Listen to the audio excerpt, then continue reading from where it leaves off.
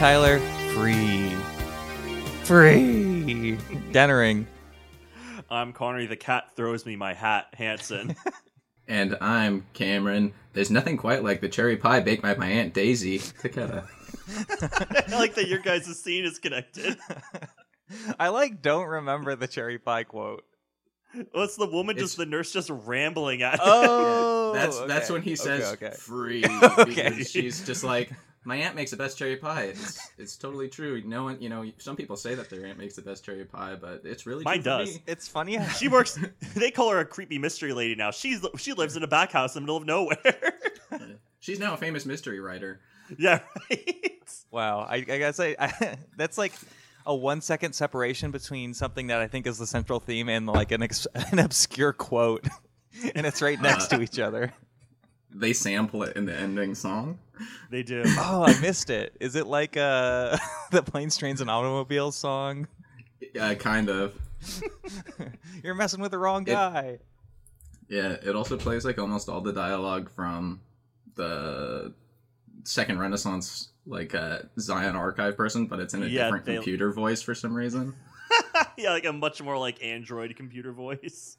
And then they sing Gran Torino, but like as a robot. But it's Jordan. Yeah, it's just a robot singing Gran Torino. It's like the end of Portal. But this is the Friendchise, a podcast where friends get together to talk about movie franchises. Sometimes we cover early 2000s sci-fi era-defining trilogies with 20-year later sequels, and sometimes we're the dancing queens. Sometimes we're the dancing queens. What's one other song from Mamma Mia? Sometimes we're Mamma Mia's. Sometimes our mama doesn't know that we're out. Looking through the window. That's it's the wrong lyrics. And other times we're go back to covering that same franchise, not Mamma Mia, but the other one. The first like one. a month or so later to cover the Animatrix with Cameron Takeda because I don't know, I always intended to cover this as like a bonus. And I'm just like, hey, might as well. I want more Matrix in my life. And I had to keep delaying it. And Cameron's just like, oh, I really want to cover this. I've been watching this for 20 years or whatever. 20 years. It's true. So and finally an opportunity to talk about some cartoons. I love cartoons. I know, we don't do enough animated stuff on here. It's true. So let's get to Toy Story. Do. You've got a franchise in me. Hey. But yes, we're covering the Animatrix today. Yeah. There's no plastic sharks in this, but there's plenty of other things separated by many different shorts. It's for anybody that hasn't seen this, it's a collection of commissioned shorts produced by the Wachowskis, all in anime of different varieties, different styles, different creators. And I don't know. It's good. They're fun. Yeah, it's really good. I really, really like the Animatrix. It's really just one of my favorite movies at all. And I kind of also saw it just when I was young and formative. And it made me sad about humanity and really scared of being ripped out of and having all my limbs ripped off. It made me freaked out about that. And now Cameron has a master's degree in philosophy because of this movie, and that's what it does. And nightmares of your limbs getting ripped off, I guess. I had those nightmares for like 6 years. Jesus. While Mamma Mia is playing in the background. Does your mama know that you're out? But before we get to the movie proper, we have to do our usual segment of What's New? This is just our segment where we talk about any movies, music, TV shows, any media, comic books, graphic novels, anime, cartoons, the back of a soup label, anything new that we've been consuming. Konnery, what's new with you? I read the back of a Campbell's soup can, and it was pretty exciting. Lots of sodium, though. Sometimes too much. Sometimes I do read, like, when it's like a custom... When it's not like a big chain of chips, it's like, like Uncle Orwell's like homogenized healthy chips, and it's just like this. I like that Orwell Redenbacher is breaking into like soups. George Orwell. Popcorn guy. Yeah, George Orwell's Animal Farm chips. Animal crackers. George Orwell Redenbacher. Not to be confused with Evil Redenbacher, of course. Yes. I think Cameron came up with. Konnery, what's new with you besides Campbell Soup Labels? I have been reading a lot of Demon Slayer and One Piece lately. Oh, you're in the prime like Shonen Jump, like. Yeah. I'm in like their main lineup right now. I know it's pretty mainstream, but how dare you? Yeah, right. But One Piece is fun, and then after a little while, I kind of fell off of it because I feel like taking breaks there is good because it's apparently like 100 and something volumes long, which is a lot. Yeah.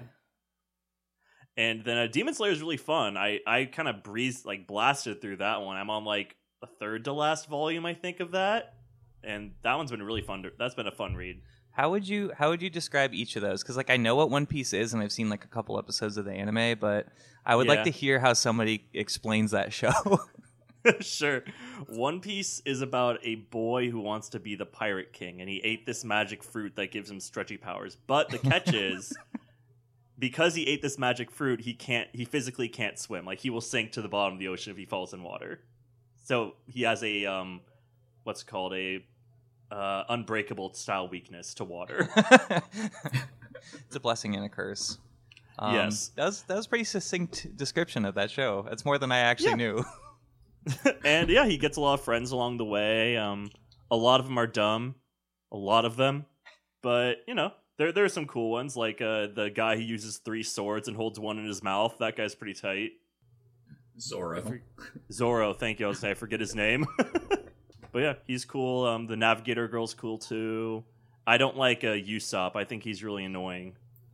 He's annoying, and even his character design is super annoying. It really is. I like the chef guy too. The chef's cool as well. So yeah, that's pretty much the plot of One Piece, and they're just all on a quest to... They all have kind of different goals. Like, the Navigator girl wants to navigate, like, the whole, like, red line kind of thing, and then the chef guy wants to get to the deep blue where, like, every kind of fish in the world is, so he can become the world's best chef. And then he's pretty tight. He's really cool. Then Zoro wants to like be the best swordsman, of course, very anime, but like he's got to fight all these people like seemingly insurmountable, so it's gonna be cool to watch his like power creep happen. That's One Piece. And then Demon Slayer is about a boy whose family gets murdered by a demon lord. His sister gets turned into a demon, but she's nice, I guess, because she loves her brother so much. And they team up, join the Demon Corps, and they just take out demons. That's kind of like the whole story. Cool.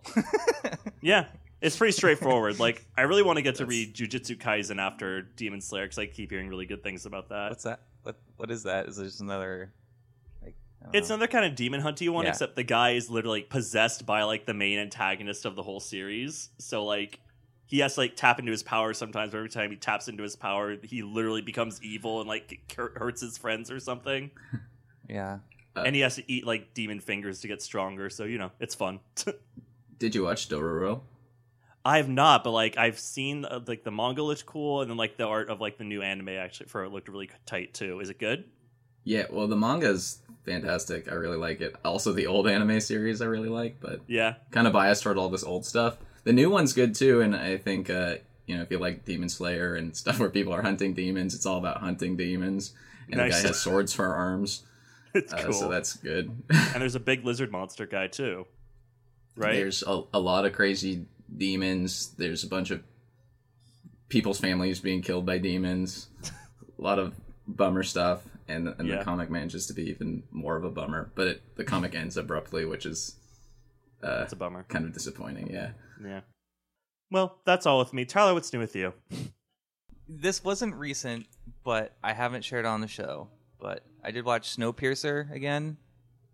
Nice. I don't think I talked... Did I talk about this on the show? I don't know. Maybe. Yeah, well, there's a TV show now that's like adapted from it, but it's a film directed by Bong Joon-ho from like 2013.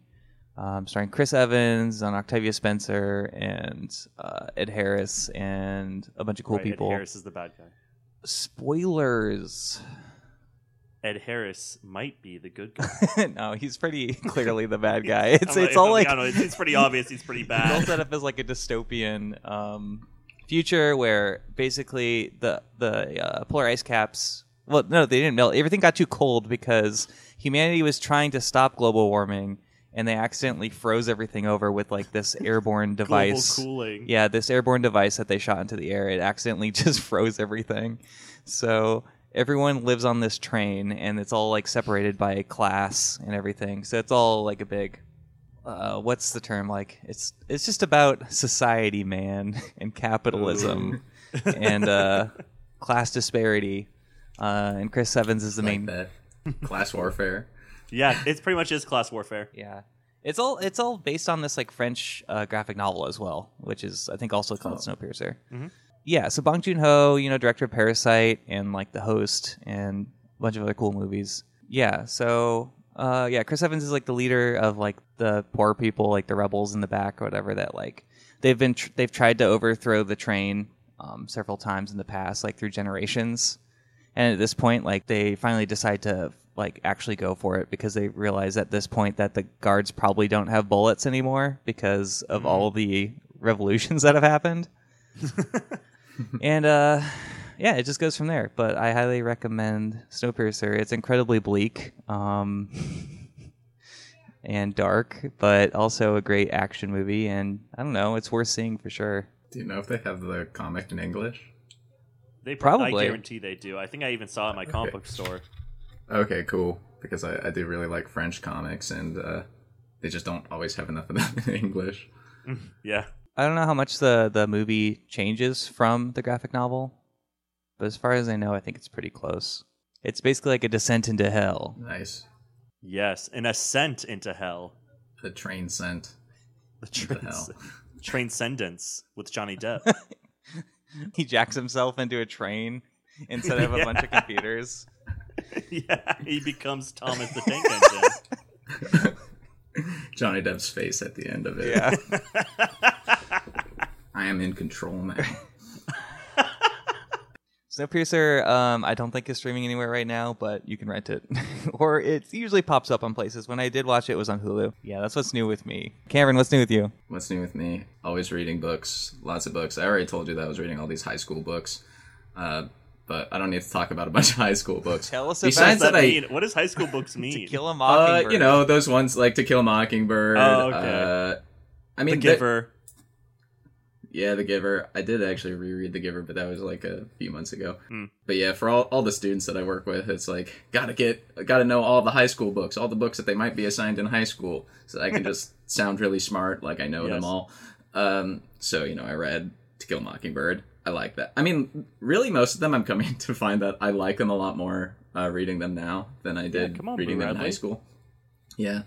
I did watch the movie again, too, and I really like the movie. But I also read Animal Farm, read 1984. Ooh. I read Brown Girl Dreaming.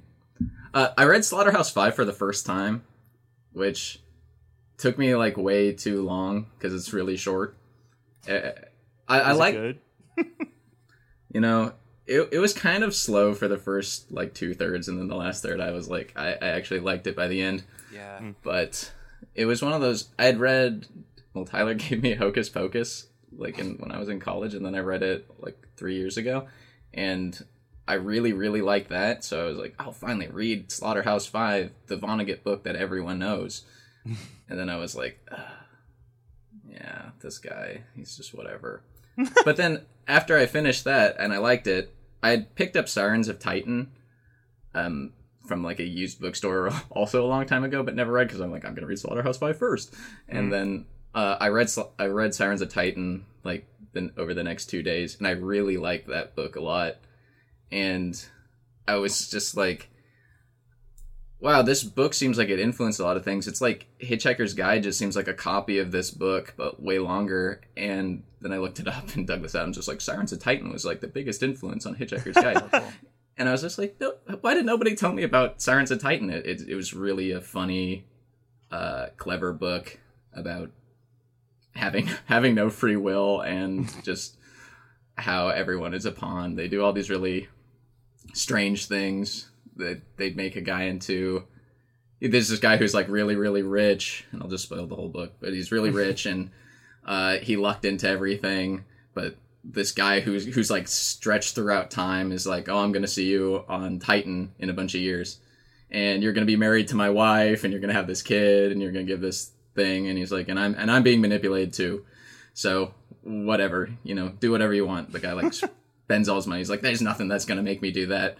But of course, like, he has like this financial crash, and he gets kidnapped by these Martians who are really just other people who've been part of this whole thing to invade Earth from Mars, but it's a failed thing, and they like wipe his brain like 80 times, so he's just like crazy. He strangles his best friend. Oh god. But he keeps reading this note that tells him about his memories.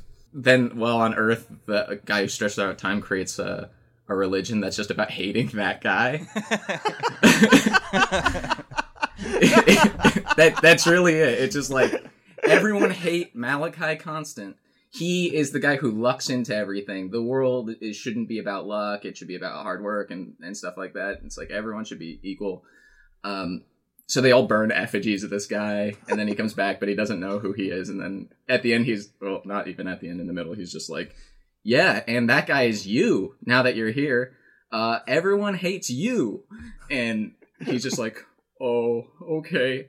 And you strangled your best friend. And then he's like, now go to Titan. And he just sends him on a rocket ship to Titan. And it turns out that everything is just to get a piece of a rocket ship to this guy who's trying to fix his rocket ship. But the people who he works for, like, went back in time to change all of Earth's past to make it just so that the guy would deliver this one piece of a rocket ship. It's kind of like in Hitchhiker's Guide, where it's like the Earth was just made just to like solve a problem. But it's just like everything is pointless, and the guy's just like, everything's pointless. But it was, I really, really enjoyed it. I do, yeah. I really like stories where it seems like something's really important, and then by the end, it's like, oh no, your whole life was kind of meaningless, and you're just supposed to like get this wrench or something. Yeah, I mean that was it. It was just like this tiny piece of metal that's just like, oh yeah, that fits. Oh, you fixed it up. There's also a sad robot in it, which I like too. He's like, I just want to have a friend, and I finally found a friend. And the guy's like, I hate you. You can't even call me by my own name. And the guy's just like, fine. And he just kills himself. Oh my god, this is bleak as hell. Someone puts him back together, and he's just like, yeah, but I didn't even know if I wanted to get back together, so I just laid there. You fixed me up just fine like 20 years ago. And then the guy freezes to death waiting for a bus in Indiana. Oh my god. Because the bus is like 2 hours late. So spoilers, the guy dies at the end by waiting for a bus in Indiana. Yeah, something like a Vonnegut book, though, I feel like rarely is like you can tell a bunch of spoilers, and it's just like, yeah, I mean, you just have to read it. Like, it's just like, I don't know, there's something really enjoyable about the way he writes. It's like very easy on the eyes, but he's tackling a lot of like pretty out there concepts and like something that would otherwise be hard to describe. And it's funny because when you describe it, it does sound like all sad, but it's like the thing of him dying and waiting for a bus in Indiana just turns out to be more like funny than it is sad. Him strangling his friend is pretty sad, but the thing about him like constantly getting his memory wiped and reading this note that just tells him about it, and his name is, they call him Unk at that point because he's just like a soldier that's too old. So they're like, you get a name like Unk or Gramps if you're in the army, but you're a little too old. And so they all call him Unk. Yeah. Unk. But then everyone is actually just really dumb. I'll have to borrow that from you because, yeah, like with Slaughterhouse-5, I haven't read that, I think, since like college or something, and maybe high school. But yeah, it just feels like that's like the book to start with for Vonnegut or something. It's kind of like his, like a lot of the themes he's interested in. There's like the Trefalmadorians and the interdimensional traveling, but it also has to do with like his own history with World War II and like Dresden, like the Dresden firebombing and stuff. So it's like doesn't feel. Well, not that it needs to be fun and funny, but like it's more serious in a lot of ways, I guess. And yeah, I think the back of my Slaughterhouse-5 book says it's a comedy book that you can't laugh at, and it's a tragedy that you won't cry. Yeah, I think that's right. And Sirens of Titan, actually, he wrote like a while before, but it does contain like a lot of the same types of themes, but not quite as heavy as Slaughterhouse-5. I guess, but there are Tralfamadorians still. Nice. I guess that's why it's like a high school book or whatever, like where it's just like this is the one to read. I don't know. This is what you can do with literature. Wow. For that concept, I love Catch-22 more, and I've been meaning to reread that, but it's very long. so I try to put it off. I just keep reading a lot of short books. Are you going to read Catch-22 so when your students are like, oh, I wanted to do this, but I also had to do this at the same time, and you're like, looks like you're in a bit of a Catch-22. Eyebrow raise, eyebrow raise. I don't know what that reference means. And they would be like, I read the beginning. That's not what that means. And I'd be like, that's not what that means. Be like, yeah. So maybe if you get past the beginning, you'd understand. It is what it means. He circles back. Actually, I am hoping to go over a couple of those. Check out Sirens of Titan at your local used bookstore. I feel like your guys' like high school reading list is a little more nuanced than mine. Well, then you probably had to read the Bible way more. Like I read the Bible probably cover to cover 90 times, and then Sunday service, Wednesday service, Jesus. Yeah, so literally Jesus. Sunday Jesus. Sunday Jesus. You're right. Yep, I mean that's him. I do occasionally also tutor students in their Bible classes too, so I do end up reading from the Bible as well. There you go. Just to help them. And well, I mean, I do have a Bible to read from. We did spend a lot of time on Great Gatsby, I recall. Yeah, Great Gatsby. I like that, and it's also short. It is very short. I like that book a lot too. We did Frankenstein as well. Frankenstein was a fun read. I also reread that. I like Frankenstein as well. Yeah, and Dracula. We did really a good. lot of those, and I was the only one to ever volunteer to read in class. Nice. I never did that. I was always like the person who never ever wanted to read. I was always really scared. Well, it took forever. Like teachers were like, "Who wants to read?" Then it's just dead silence for like 3 minutes. I'm like, "Fine, I'll do it." Jesus. I guess we should talk about the movie now, right? Probably. Yeah. I'm gonna for what's new. I'm just gonna other things. I'm gonna put a bunch of just all the books that you listed, Cameron, for what's new. It's okay. I'll keep bringing up other things later because, well, actually, I do want to say one more thing. Yeah. Was that because I didn't get to talk about this last month when you talked to me about doing this? Was that I played Hades and I freaking loved Hades. Oh, I know I'm like way late into those things, but Hades was like a game that was for me pretty much perfect. Oh, it's the bomb. I played like over 100 hours of it, even though it was beaten in way less than that. Usually don't want to play games for that long, especially now. But it was the kind of thing that I was like, as soon as I end work, I'm going to play Hades. I can't wait to play some Hades after work. And before work, I'll play Hades. Maybe in my 30-minute break, I could play Hades for like 30 minutes. And Holly was really annoyed because she kept hearing me across the room say, "Honey, you mean Huncules," every time anyone talked, because every god is so hunky. Huncules. Anyway, I had to mention Hades because I really, really liked Hades. Oh, it's exceptional. It's like one of the best roguelites I've ever played. Yeah, and when they said they won that sci-fi award, I was just like, really? It won some sort of sci-fi award for like being a game. The writing must be really good, I guess. And then I played it. I was like, it is, and the voice acting's really good, and it's fun to play, and it's not too hard, and you can make it harder, but you can actually feel like you get better at the game. And everything is cool, and the runs are quick too. You don't have to spend like hours and hours playing. Just True, it's not like. Did you ever play Returnal? Because that game takes forever to play. But even playing Binding of Isaac sometimes for a run, and it's like a slow run at the beginning. I'm like, oh, if only they could just speed up the beginning. And Hades is just like, let's speed up the beginning. And I'm like, great. So good. A great game. I know Hades and Disco Elysium are both games that I hear really good things about, and I'm just waiting for them to go on sale, and then I'll get them.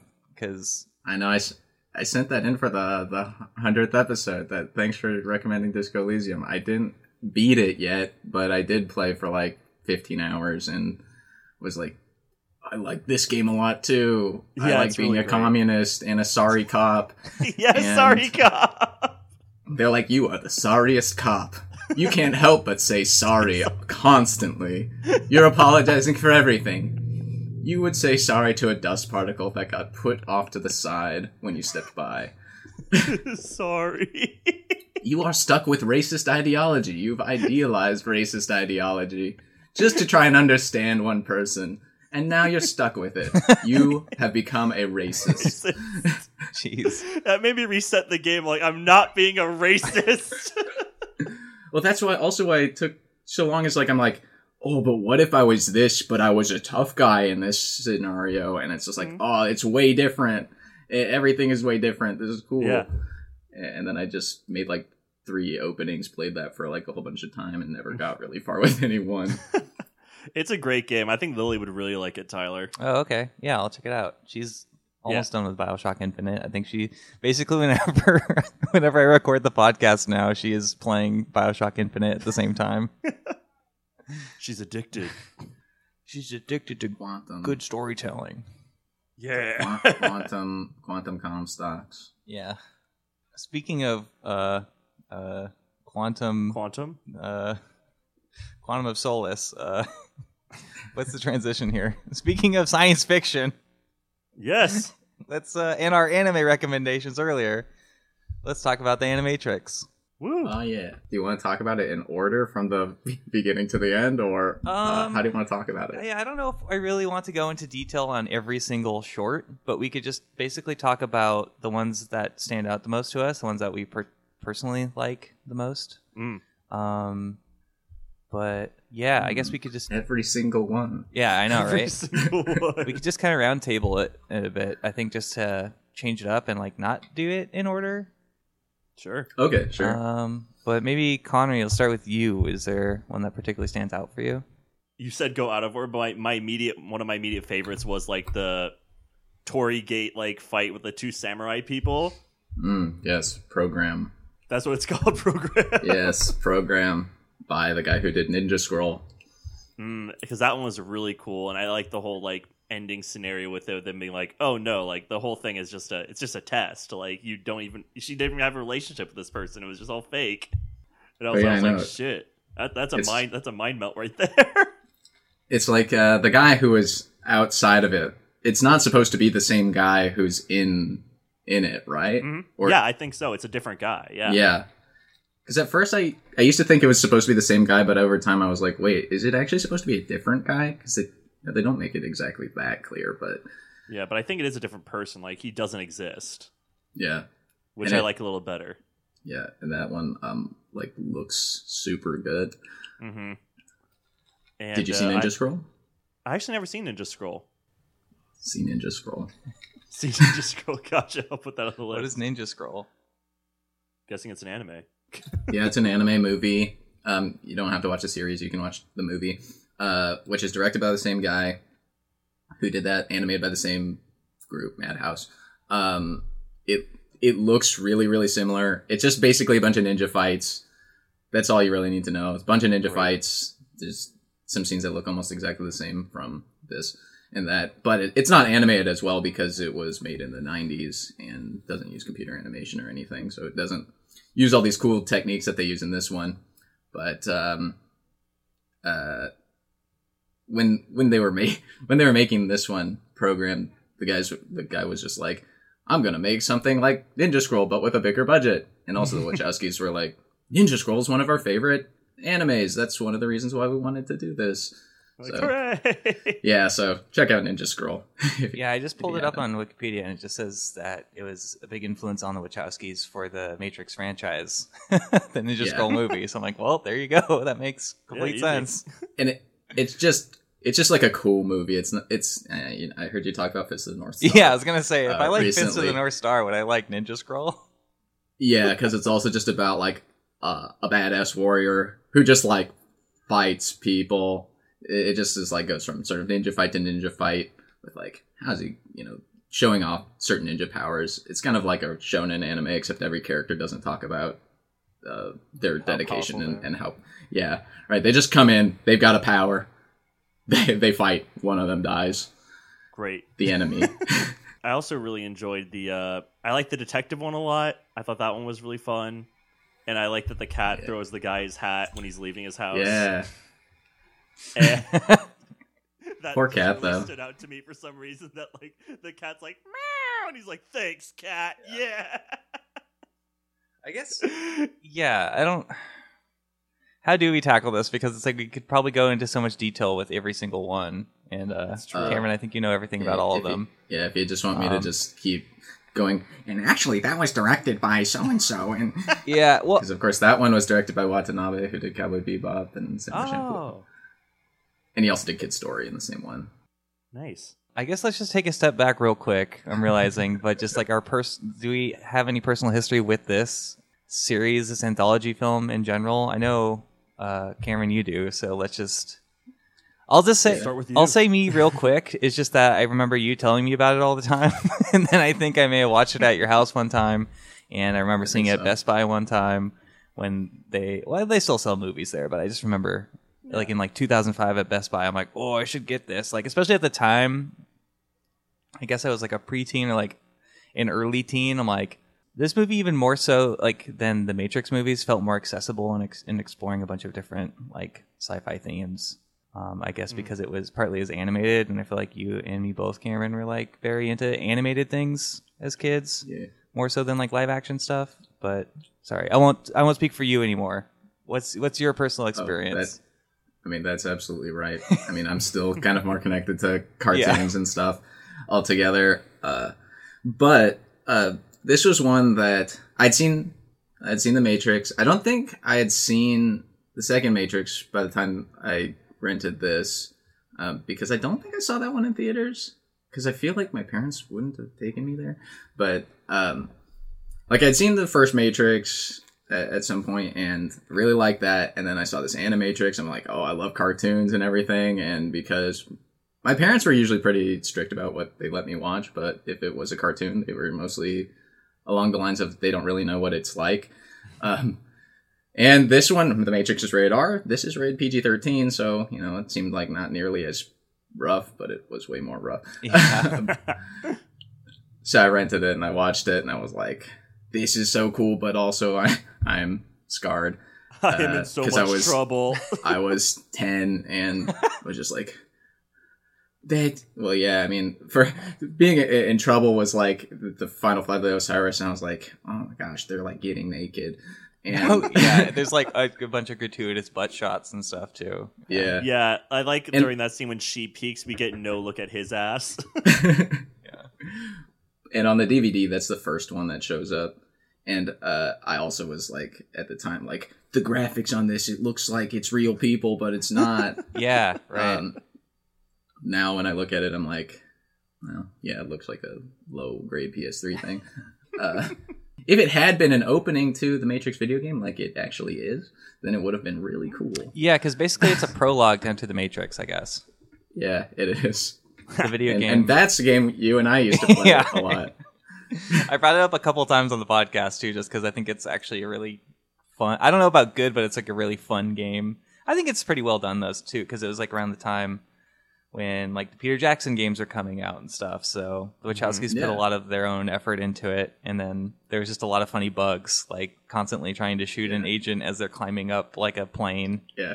And they keep falling down and being all wiggy. Yeah, and if you shut the rocket launcher at them too, they just go... Yeah, like you hit them in point blank range, but it's as if they're dodging it. Yeah. You shoot them in the feet and they're going... Their head's moving and, can't shoot them in the feet and the head. But yeah, I mean, that's what is the opening. It's the opening to Enter the Matrix, which is the opening to The Matrix 2. And it's the prologue to the prologue. Yeah. Of the sequel. That's why The Matrix is the real, like, it's the Kingdom Hearts of movies, where you have to like you have to play the game, you have to watch the Animatrix, and then you can know the full story. And you gotta play the 3DS games that basically tell the same story with two different scenes, though. You gotta do the 1/2 remix, double time. You gotta do 365 over 2. 3 claps this time. With this, and at the time I had also seen, probably similarly around that time, I had seen the Metropolis anime and probably AI artificial intelligence, and together it made me feel great sympathy for robots. And you mean the flesh fair had an effect on you? Yeah. Yeah. And then antipathy for humanity. So I was always crying at robot stuff, and then when humans died and things, I was just like, turning me into like a serial killer, I guess. Oh my god. It's like, good. Now it explains my love for Pluto and Astro Boy and all those other things. Yeah. Still, I'm like a sad robot. I used to not care about robots, and you guys made me care about robots. I'll say that. I care now. Yeah, I guess all of my robot empathy probably comes from Cameron and all the manga. He's like, here, you got to read this. You got to read this. Yeah, it rubbed off on me eventually. I was like, it's a robot. Who cares? I'm like, oh, it does matter, actually. It's a sentient being. Now when you watch the Will Smith vehicle, iRobot, you're just weeping the entire time. I'm weeping. I'm saying, stop being so mean to him, Will Smith. He's just like you. He's your partner. He said he did not murder her. He didn't. I did not murder her. That's a movie I definitely don't want to see again and go back. It's Why? There's so many movies that I'm curious. I'm I should go. I just watched Alien versus Predator again the other day, and I'm just yeah, this is still pretty bad. Why did I watch it? iRobot was one of my mom's favorite movies for the longest time. I don't know. It's probably all respect to her. I don't think I'll like it watching it again. I completely agree. It's probably pretty trash. It has going back. That weird mid 2000s CG that the robot looks like they're an Apple computer or something. I was gonna say it looks like he's made of gel. Yeah, jelly. They're always all jelly. Yeah. They look wet all the time. Quickly back to the Animatrix is what's nice about a lot of the CG in the Animatrix is that they don't look all like they're full of jelly. Yes. And yes. In a lot of you see it now in a lot of anime that's made today where they've used CG to cut down on things, and they still look like they're made of jelly. It looks like, now talk of looking like PS2 things, a lot of them look like PS2 cutscenes. They're somehow extra smooth but also animatronic-y at the same time. Yeah. I always hate that. I never watch any of the ones that are super CGI all the time because I get really turned off. Or sometimes it's even more jarring to me when it's animated and then the big scary monster boss that shows up is CGI and gross looking. I'm well, that sucks.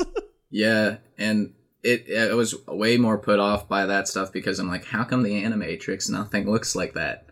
Not even Final Fly of the Osiris looks like that, but none of it. And there's a lot of CG in it, but it doesn't look terrible. The closest are maybe some of the robots in Last Renaissance. But it taught me that Studio 4 Degrees C really knows how to use CG. Is that the second Renaissance? Yeah, they do the second Renaissance. They do about half the things in here. The other half are pretty much done by Madhouse, and then there's the one that's done by, there's Final Fly of the Osiris, which is done by Square Enix. But there's the one that's done by the Aeon Flux guy. Matriculated? And Matriculated, and that one's obviously done by his Aeon Flux people. Yeah. That one wigged me out too when I was a kid. Yeah. But I like it a lot more now, that one. I did say this. Oh, the Animatrix just explores a bunch of different sci-fi themes and stuff. But even more to the point that you were saying that it helps you understand a lot about the Matrix world that you otherwise wouldn't. Yeah. The whole origin one helped a lot. Where I was oh, it's the Renaissance thing. It's okay. Now I feel like I know what happened. Yeah, the second Renaissance is just how the synthetics or the robots or whatever. What would you even call them? The Machine City. Yeah. People all came to power, and why the sky is dark, and the humans did that, and everything. It just is basically a big lore text, a visual lore text. I'm this might be my favorite, just because it gives me a lot of information that I'm looking for, and it's being on Wikipedia but visualized for the Matrix. Yeah, and in a really cool way, there's at least two big sort of battle music videos. There's the music video when it's just a bunch of famous execution scenes. Yeah, I when the robots go Warhammery when they're robot horses and stuff running around. Yeah, there's it's the robot Paul Revere's ride kind of thing where he's got the horn and then it burns and collapses. But it's all with the music. It starts by playing with that horn sound, and then it's the horse riding out, and then the humans are kill them all. Then shooting themselves up and be ah. Oh yeah, the guy takes his stim pack. There's also that good part when there's there's all the different religions, they're all praying just beforehand. There's televangelist guy on the screen being pushed by like a Jesus guy. Yeah. It's like, we will kill the machines.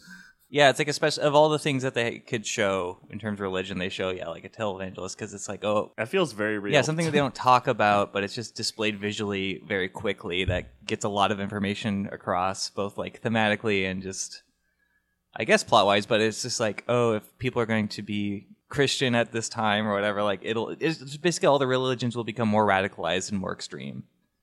And the thing is, like, until their own creation becomes self-aware, everyone will think it's perfectly fine to like mistreat and be shitty to the robots. Even Christian people will probably think it's fine, and then when probably they're especially alive, Christian then it becomes people. the problem. Yeah, that's the thing. Especially them will be angry for some reason. Also, this was like something somewhat related, but it was more with the guy who did Evangelion, who he was also just like, he's like, Japanese people just love it when you throw in like Christian imagery into things because it's very mystical. It's kind of like the way that he's like, oh, it's like in the West when they throw in like Eastern stuff.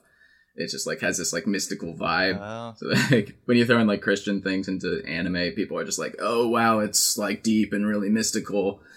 So they do that, right? Like I was wondering why there was so much like Christian imagery in Evangelion. I was like, oh, I guess they're crucifying the big purple guy for some reason. Yeah, people used to always be like, oh, it's such an amazing thing in Evangelion, and then the guy was just like, oh yeah, I just put it all in because it's like Asian people think it's cool. That's one of my favorite things in artists are like, oh, I just thought it looked cool. And there's like no big like giant reason for it.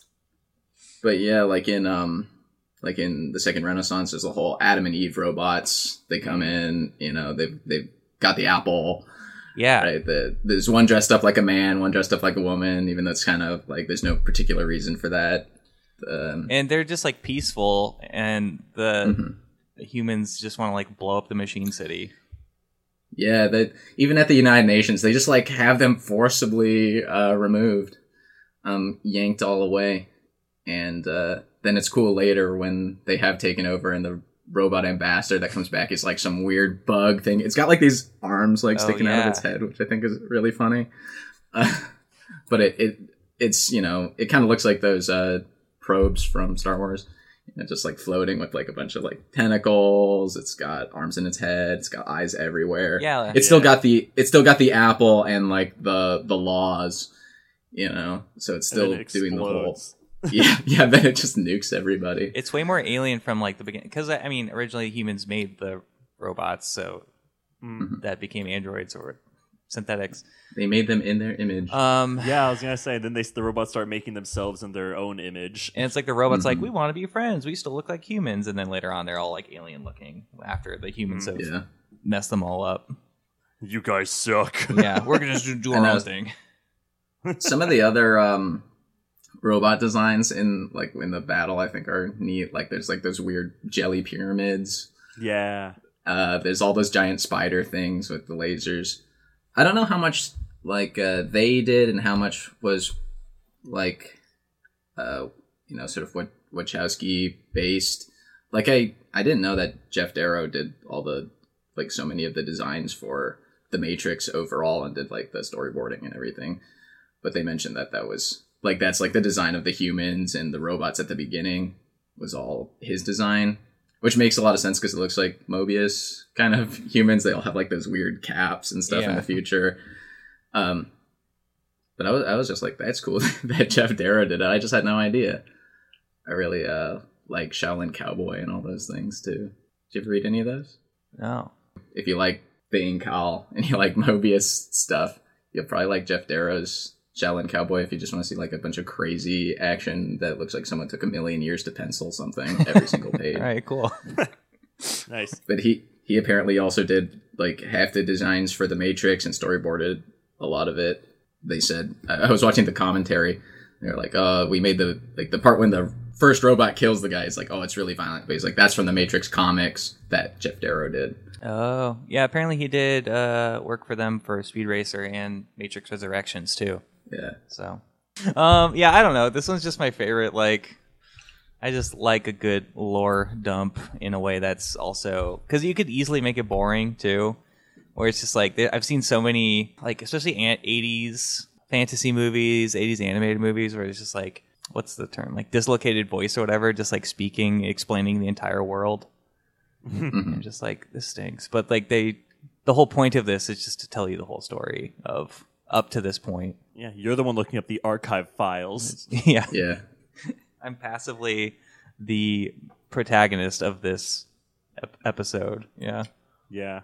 And adding in little fun things like when the robot society starts like outcompeting the human societies economically, and it's like they've made like the flying cars, and they have the ad for the Versatran,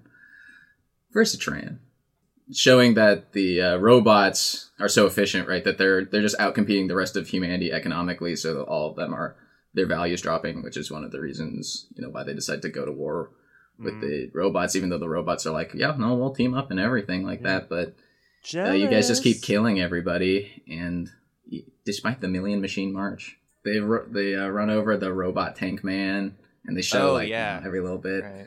And but I still really wince when they're beating up the woman who's actually a robot. Yeah. You know, they just, you know, she looks like a person, but then they just they smack her on the head with a hammer, and her face falls off, and she's a robot. Yeah, and she's like, I'm real. Yeah, and they shoot her. Yeah, that's really upsetting. That's like the kind of thing where, as we had just covered the Batman recently, it's like you can get away with a lot with PG-13 as long as there's not certain things like, I guess, extreme blood, saying the F word more than once, and or just any nudity at all. Like, just the rating system is still just so strange, where it's just like no one's actually watching it for the content. It's just like, I'm not saying like you should make this R, but it's just weird the things that they do make R, because it's just like this could mess up a kid way more than they have a guy's head getting squished together and then ripped in half. Yeah, like all up close, and his eyeballs all bulged out, his brain and tongue all fall out. They also do show a bunch of naked people being like stabbed all over, being, you know, when they're all attached to the big machine, when they're like, and they have them cut in half, and they're like touching the guy's brain. You know, they're making him laugh, and he's like, and then they touch his brain, and the part goes, Is this PG-13 now? I don't even know. Yeah. It is. I was like double checking on that too, because I was like, oh, it's a cartoon. Yeah, basically. Right. Oh, it's an anime, you know. It's for kids, you know. Violence and which is pretty much why I got access to it. Violence and gore under the IMDb rating. A man is ripped apart by machines. We only see it for a second, but his arms and legs are removed and blood spurts. Yeah. They also blast into the tank, and the guy's like all disintegrate. And it also shows like a up close of like the guy's decayed face, and it changes like animation style for like a minute. Yeah. Oh, right. Yeah. And all the people in the hospital too, and they're all like all disfigured, and it's pretty disturbing and everything. They also have the flag at Iwo Jima thing, but it's falling and on fire. Oh, yeah. All the thing that was neat. All the imagery is really cool. I was just about to say, a lot of good imagery. I don't know. Yeah, this is definitely my favorite episode. To switch a little bit from that, what do you guys think about World Record, the one with the guy racing? You know, that's my second favorite one. I like that one a lot. I like the content a lot, but I'm not a big fan of the animation style. Like, I don't know nearly enough about animation or anime to like describe what the different styles are, if there's a different schools of it, or just different artist interpretations and stuff. But like the giant hands. Yeah, this one's just really like, the best way I could describe this is everyone's just all stretched out and looks kind of weird and just like extreme, like, because it's about a world record runner, like 100-meter dash or whatever, like Olympic runner basically.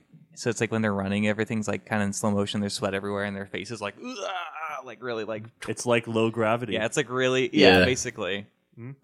So I was like, I don't like looking at this, but I like the subject matter. I felt the same way when I saw it the first time, but by the time I watched it like the 100th time, and like now, I'm like, I really like it. That director on that worked. Actually, he's not. Yeah, he is the director for that. He just didn't write it. The same guy who did the program wrote this one, but this was kind of his protege. His other things also look a lot like this, and he did that one Red Line that I was telling you about. Oh, with the... But you're telling me about the Beavis and Butthead. Yeah, anime red line where Beavis and Butthead make an appearance apparently. Yeah, as Lynchman and Johnny Boya. I have to cover that on the Patreon when we get back to covering more Beavis and Butthead content. Oh my god! But yeah, he really does like his like mushy characters that are all stretched out, really thick outlines, a lot of like black outlines. But he's also done some Loop on the Third movies, though I'd say that they're some of my least favorite Loop on the Third movies. But they definitely have his style. But yeah, I used to think like the mushiness was really gross, especially when like his muscle pops. Yeah. And like all the black stuff comes flying out. Mm-hmm. It used to just like be like, I don't want to see that again. Yeah. But now I'm like, oh, I love how just like deformed he gets. Yeah, I like how I felt very stylized and like cool to me to watch. Yeah, I mean, like it works. I think it works like great for what the story they're trying to tell, and like it because you can just feel every like little struggle of him trying to beat like the old record, basically. Mm-hmm. It's like every muscle spasm you're like feeling, and especially with his friend who uses his hands way too much in conversation. The guy said, the director, I think they were calling him like Loud Brad Pitt. Loud Brad Pitt. But yeah, I mean, the whole point is that he basically like taps into an understanding of the Matrix where he can beat his own time, but it also like destroys him, right? Is that kind of the idea? Yeah. Well, right, and he's so exceptional that he breaks out of the Matrix because he runs too fast. It's like faster than humanly possible, I guess. Yeah. The program's not ready for that, so he wakes up, but of course he's put back into the Matrix because they recognize that. But I do like it when they go, it's like, we've got to stop him. And like all the other runners turn into the agents, and they're also trying to run at their super speed, but they're like... They're still not fast enough. And that reach, and he's like, no! And then he flops all over at the end when he makes the time. Wasted. Yeah, like it really ragdolls out. I wasn't wasted. I just got that one. I wasn't sure if he was going to make it or not, too. It's like when he does, it's like, oh, this is like a great sports movie. And then the last scene, that's my favorite part, is when he's like basically in the wheelchair at like the home or whatever, like the medical facility, and the nurse is talking about her aunt's cherry pie or whatever that I missed, I guess. But that agent is incredibly stylized too. But then he's just like Agent Rick Astley. yeah, basically. But he's like free, and then she's like, "What'd you say?" And then the agent's like, "Sit down, don't get up." So and like all like the things, the sproinks and like screws break as he stands up again. It was like, oh, but yeah, that's my favorite kind of thing where he doesn't escape, he doesn't like break out and everything, but you see the power, and then but so you can see that he can break out, but he's still ultimately trapped. And like, I don't know, just for some reason that always works really well for me in stories. It's more realistic, I guess. He has the knowledge, but lacks like the Right, it really asks you what is freedom. Right. And brings up always the same sort of cipher thing. I mean, like, is he knowing he's in the Matrix but choosing to do that? Could he get out? What's going to happen from then? Although we don't really have to ask, does he join Scion? Because it seems he doesn't. He's stuck in the... I feel like it's that struggle. He's like in a limbo of like knowing but not really understanding if it's a dream or real kind of vibe. Yeah. But so that there's like... all these other explanations for, all those funny stuff that they do in the Matrix, all the deja vu kinds of things, but also just like, oh yeah, those times where people have had these dreams where they've woken up from these things, oh, well, that's because you did, but you kind of didn't. Did you have a dream that you had an eye exam lately?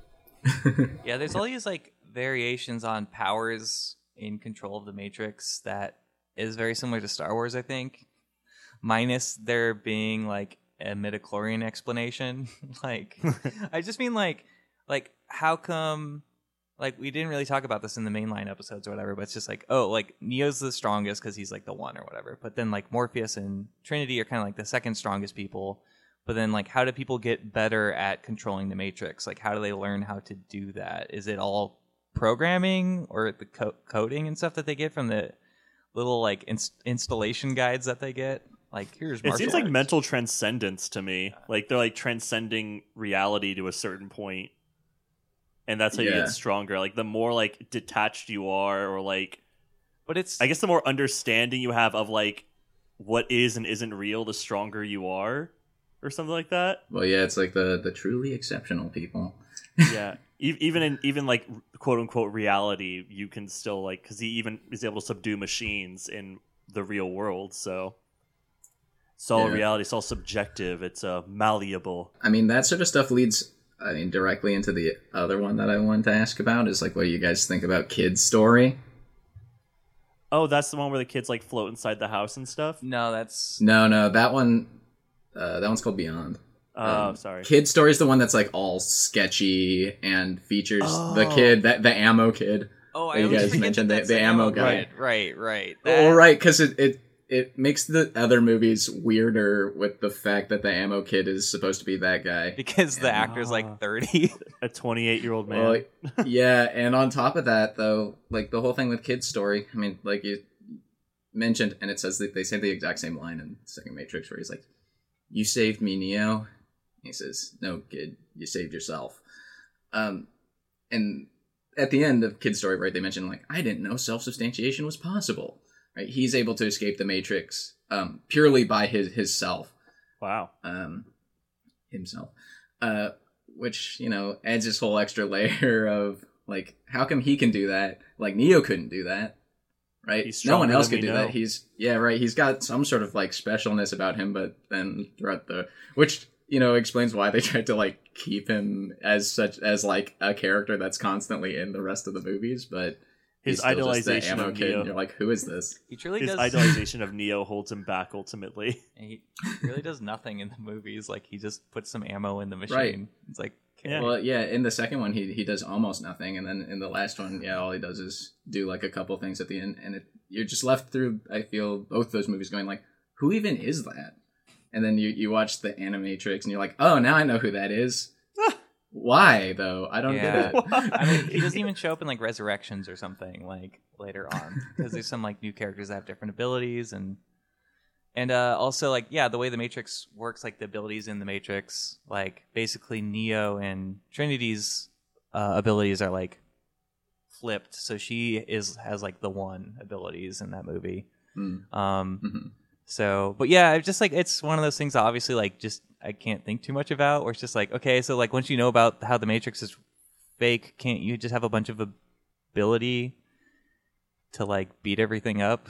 Or do you need to, like, be able to hack, like, have good hacker skills? Like, this is something I still don't understand after watching 4 Matrix movies, 5, I guess. But I think it's a little bit of practice. You got to be able to load in your loading program to get all the guns. Yeah, and all, like, and all the kung fu routine stuff you have to download that into. So you're not instantly good at just fighting because you're aware of the existence of the Matrix. You have to get a little bit of the skill code, but then, like, when you're flying around and being Neo and jumping off walls and stopping bullets, then you've gone a little past the programs. But kid, you're not good enough to use the machine shooty thing. You can't just download that. You gotta, like, learn to squeeze the trigger. Yeah. But not too tight. Just like the simulations. Here's the simulation for loading an ammo. You kick it. Yeah, you kick it really hard when it doesn't work. Yeah. This is the most boring one I've ever done. I was going to talk more about Jedi, but we will save that for when we cover Phantom Menace or whatever. Wars. Yeah.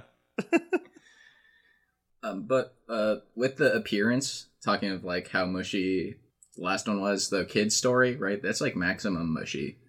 What do you think of the look of that? Yeah, my eyes kind of glossed over on this one. Like, I was watching it and, like, paying attention, but I'm just like, I don't really like the story that much. It's kind of just, like, feels like it's filling in, like, a subplot thing. It's interesting that he's able to come out of the Matrix, like, by his own abilities. Like, that's really an interesting concept, but I didn't really like how it looked, or, like... See, I feel like totally the opposite. Yeah. I mean, like, I don't care so much about the story in this one, but the look of it's probably the one that I think is my favorite look. It's really mushy. It doesn't look like, quote, anime. in quote. It's not like this sort of like everyone's got the big eyes. It looks really sketchy and different from a lot of other things. When it shows like Agent Smith, they almost look like weird little. He's got his mouth all open up. Oh, he's got a little octopus little mouth. Everyone's just sort of blobbing over. When he's riding on the skateboard, it's all at these weird angles. He stretches out like across the whole screen. Yeah. I just really, really, really like the look of it. And the traced backgrounds, right? The backgrounds are just like traced photographs, I think. Yeah. They look really realistic. I guess he's just like, when he's running through the halls, he's just like, whoa! Like being all, like not angular, he's being like a squid, basically. Yeah. He just turns like super mushy. I think, that's some personal issue I have with mushy, stretchy people. Not in real life, whoever they may be. You hate the mush and the stretch? No, I'm just thinking about it now. It's just like, I've never really liked Mr. Fantastic. He kind of weirds me out. Like, there's some like weird body horror element for me where I'm just like, I don't like it when people. Well, it is horrifying. He's basically stretching his skeleton. It's disgusting. Well, yeah. Well, and that's what I think is like if it like was live action, he'd look like the total nasty, disgusting monster. Yeah. But because it's just like a drawing, it just sort of looks like, you're right, it's just like movement of flailing around or like getting across like the speed in which he's like going over things in the like on his skateboard. And it kind of reminds me of Cameron. Did you ever read Silver Surfer Black by Donny Cates and Tread Moore? Mm-mm. Oh, the artwork's kind of like that. Surfer. It's very like blobby 70s, or he kind of leans into this is like blobby ink style, but like 70s kind of like high color. It's really cool. But yeah, actually, if anything, Kid Story really reminds me a lot of this sort of like Western comic book feel, like some of the things that I've seen in like Sandman or something look like that. If it were actually put into an animation, not like some sort of weird, creepy animated comic. They're doing that live action Sandman, I guess. I have no idea when that comes out, though. Oh, yeah. I listened to the audiobook of the Sandman. Is that good? It was good, except that I always thought Morpheus should have like a sort of mystical voice instead of just sounding like a British man. Which that's the only thing I thought was a little weird, just because, even his and voice... I'm chuffed. Yeah. Because even his voice bubble, it's like in black with the white writing. It's all different from everyone else's. I just imagine it being kind of mystical. I know it changes depending on who's listening.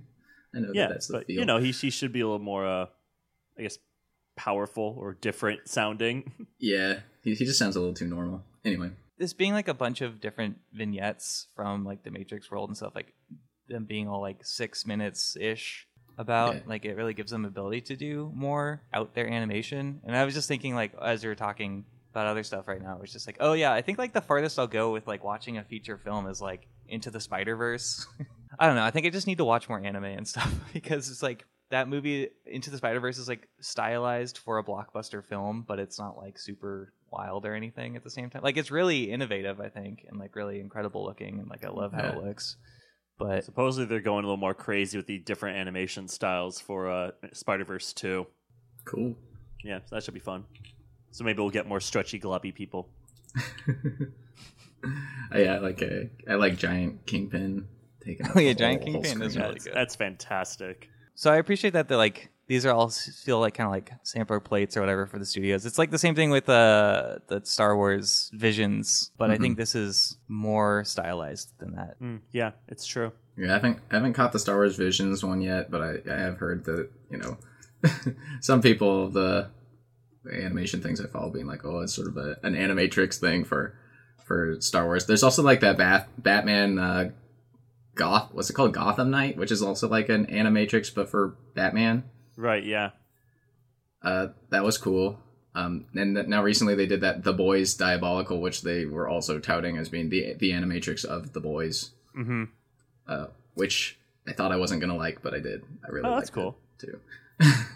I need to watch that show more. I haven't even watched finished season 2 or 3. I think I just haven't gone back to it. I can't stand the comics, but I actually really like the show. That's what I hear. Everyone's like the comic is pretty shit. The show actually does a lot of better things than the comic. The comic is just too much for me. It looks like a lot. Let's talk about Beyond, because Tyler, you said you really liked Beyond. Yeah. Yeah, it's do you even know how to describe like the different style? I mean, you have been, but it's just like there's something about this style that just feels like comfortable, or it just seems kind of like, oh, this is what I think of like a late 90s, early 2000s anime. It looks like Digimon movie animation. Yeah, I guess you're right. What's nice about Beyond is it's like a good anime movie that actually has a real camera. It's like it has a camera, which is something that a lot of, especially earlier anime movies, kind of lack, because of course they were using just a camera over, drawings, so it had to be done like that. Yeah. With CG, of course, now they could put it like within a world, and Studio 4 Degrees almost always tries to use a camera that moves around. You still don't see it a lot in many anime. Instead, they tend to move the background, or again, they only sort of pan to a larger background, or they might pan across. But this is one where, it might actually turn, and it feels like it's in the same place, right? They do a lot where they're like in the hallway, turns and looks in the other side of the hallway, right? Or it turns down a hallway. They do that a lot because they were able to just, map the drawings over on the side and then move it down, simulated with a simulated camera instead of, having to just rely on someone having to redraw the entire thing every single time, which made that a big pain. So I think Beyond does that really well in looking like a good anime, but also having a real camera that makes it not look so static. Yeah, I noticed like when they're in the house and stuff, there's like a little dolly push in and like zoom in at some point and stuff. So that's something I didn't really process in how they were doing it until you just explained it. So this is basically like my most ignorant episode so far, because I just don't know much about animation and anime. But I did really like this. Oh, that's why I'm here. Yeah, exactly. Pushes up with the glasses. Tring!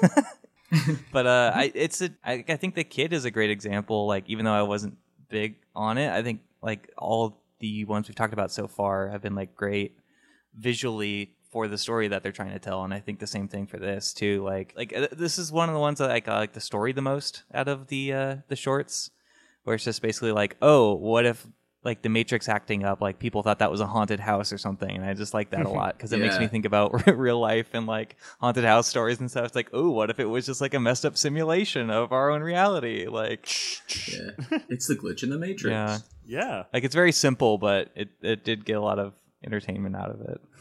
I always like those stories on Reddit when they actually talk about glitch in the Matrix stories. They always sound so weird. Right, for sure. And this one it does a lot of things that, is a mixture of like those, like sort of real haunted house things, hearing noises down the hallway, like seeing things appear and disappear. But also, in a very video game glitchy way, it's kind of like playing a Bethesda game. Like things are like clipped into other stuff. There's the shadows. Like there's the part when the girl's like sweeping the floor, and then the shadows are on the other side. Yeah, of the thing. And if you look, of course, the ground is the same texture pasted over twice. So it's like, it really does look like the kind of thing they'd see in like a glitchy game where they've like mistextured something where it like loops improperly, or the characters are like under the ground so that their shadow appears, but like, they can't. It definitely feels like a Bethesda game. The character would talk into the ground and be like, "Hello, how are you doing?" Suddenly they'd go like, "Boing." I have a message for you. He's upside down.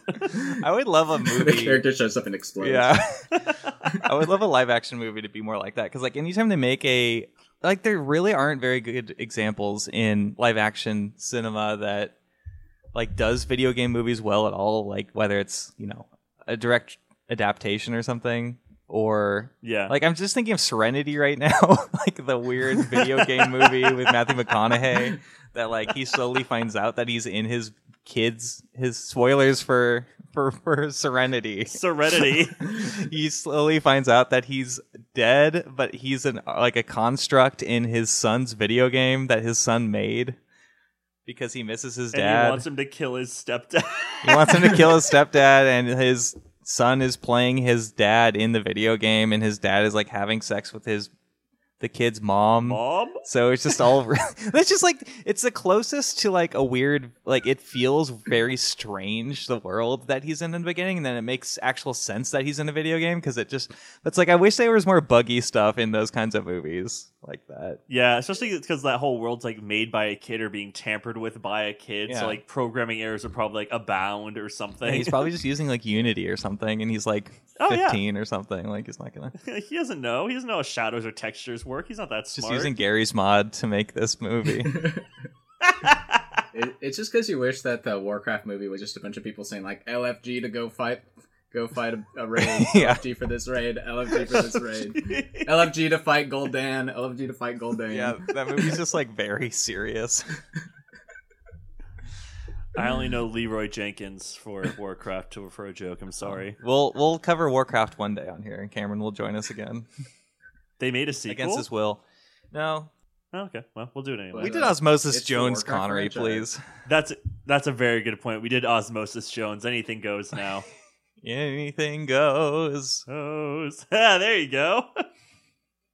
Apparently, because Elden Ring sold so well, Bandai wants to move into new properties with it, so we could have another franchise on our hands with that. If they do a movie or a short, who knows? Yeah, you got the Elden Ring, the Netflix TV series. Yeah, the Elden Ring Netflix TV series. Jesus. The live action Netflix TV series. It's just one. I'd really hate that. It's just one where the main character dies in the very beginning. Because the game's just way too hard. They just can't get past like the tutorial world. Yeah, that would be me. Because of these two things that were directed by Watanabe. Because Watanabe did Kid Story and Detective Story. And of course he did Cowboy Bebop. But now I have to actually distinguish that from the Netflix series that everyone hates. Yeah, everyone hated it. I haven't seen it, but... I didn't see it either. A lot of negative press for that thing. I did watch the opening scene, because they were showing that early, and I was just cracking up because it has that look of just like when fans like remake the opening, but with like, they've like cosplayed, and it's just like, why does this look so stupid? I remember people were kind of lauding that as being like, "Oh, this is so cool, it's legit." I'm like, this looks like shit. Like, what are you talking about? Right. Bad. It's just a huge bummer too, because it's like, oh, I would love a live action Cowboy Bebop show, and then also John Cho, who plays Spike, got severely injured on the shoot or something. Like, Oof. Oh, really? Yeah. That stinks. So it's just like, well, this extra sucks. Like, he went through all this. It's just like, I don't know, being on the end of like how much it takes to make one season of a TV show. It's just like, oh my god, like it's not just for the actors, not the director, or whatever. It's just like all the crew members too. Everybody. And it's just like, well, this thing we just spent 6 months of our lives on isn't like super great. Like.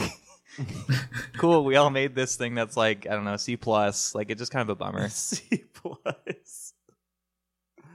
Well, content. That's what we all just need these days. Right. Just content. We should just go into all the episodes. Sure. Well, we didn't really talk about Detective Story, just that it's Just that I liked it. yeah, Trinity's in it, and Uh-huh. it's a detective story, obviously, but it's Pretty It looks cool. straightforward. yeah, It looks super cool. it is pretty straightforward. Noir filtered, Yeah, but with Yeah. Matrix green. He can't leave the Matrix because he kind of turns into a Smith for a second. Yeah. Sad. It's very sad. He's like, greatest case of my life. Does all that cool noir stuff, start at the end, pointing a gun. You're like, how did this all happen? But then that poor cat that threw him his hat is now going to be left orphan. there. And that's a really special cat, too. That's the Right. cat who cares. Skimbleshanks. There's a part when he's looking through, like, Thanks. when he's trying to find Trinity and he's looking through all the things, there's, like, the big list, and I noticed that one of the entries just said, "It's George." I was It's just like, George! What could "It's George"? Everything else is, like, Pick Sticks, John's cues, Elvis's cues. Like, they're all a bunch of, like, pool cues stores, and then things with sticks, and then there's just "It's George." It's a I don't know why I Seinfeld was looking at reference. that. That only speaks to just how many times I've seen this. Yeah, That I'm like, what's on the screen that he looks at for like half a second? yeah. It's George? It's George. I think like almost all of these have great endings, because this one has a great ending too, where he basically like becomes conscious of the Matrix and like the agents and stuff, right? Because of Trinity. Like Yeah. he wakes up and then Trinity, like he basically helps Trinity escape, or she just escapes. Yeah. He kind of helps it. Yeah. Yeah. And then he finds out that the agents are there, and he just kind of pulls the gun on them, like knowing he's like, there's no way I'm gonna like live through this. But I'm just like, that's very Yeah. detective, very noir. And Mm-hmm. Yeah, and yet again another one with like these themes of like freedom, even if it's like personal freedom, like the freedom to not become an agent, right? Even if she has to kill him and he can't escape the Matrix, he's like, I wish I could go with you, but and there's a difference between I don't remember that line. It's like there's a difference between like being controlled and doing these things. Yeah, it's like truth and knowing or something like that. Yeah, there's a constant theme within the Matrix is having certain knowledge gives you certain freedoms, or perhaps the lack of that knowledge perhaps gives you certain freedoms as well, like in Cypher's case. Happiness. Right? It's just like what is freedom? Is freedom the choice to be happy? Is it the choice to be unhappy? To put it in Bioshock Infinite terms, the bird of the cage. Yeah, so I mean, I think it does a good job of exploring these themes just even more widely than like the later Matrix movies do. The first Matrix explores it a lot. The other ones are, well, the second one's really cool, but doesn't do as much heavy philosophizing. Yeah, it deals more with like werewolves. Werewolves and wraiths and raves and rave orgies. And then the third one just like thinks it's doing some philosophizing while managing to not do any at all, which is usually the way things like that go. It kind of becomes like a really dumb war movie where a guy just goes, ah! There it is. Gets his face all cut up. Slice and dice. Listening to your podcast on that made me want to see that part again, so I did. Knuckle up! Gets his face all cut up. Kicks in the ammo. Oh, I gotta do some philosopher-based stuff. Yes, please. They named that kid Karl Popper for some reason. I don't really know why, but Karl Popper's a famous philosopher, so I'm gonna be like, that's a reference right there. Karl Popper was a famous philosopher, but not for like any of the things that they talk about in the Matrix. He's like a philosopher of science that all had to do with falsification. That's like his big claim. So learn about falsification. That's a way in which they determine science from pseudoscience, that scientific theories must be in principle falsifiable. That's what he's famous for, but I don't know why they named it that. They were just probably like, what's a philosopher name that sounds like not weird like Descartes? We can't call him René Descartes. That's dumb. He's not going to be called René Descartes. Just pull out of a hat. Yeah. Last 100 years, I can't call him like Hegel. That's weird. Karl Popper. There it is. Popper, the fifth Ninja Turtle. Right. Watch out for Shredder.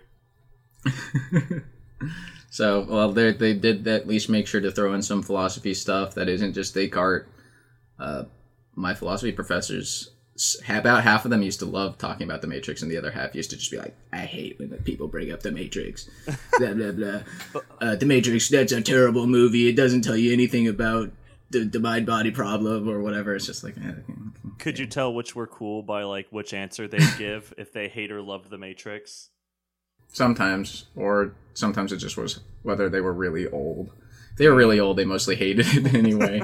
One thing that's... They're like, it is no the Brothers Karamazov. It's not the Brothers Karamazov. That's the best philosophy book ever.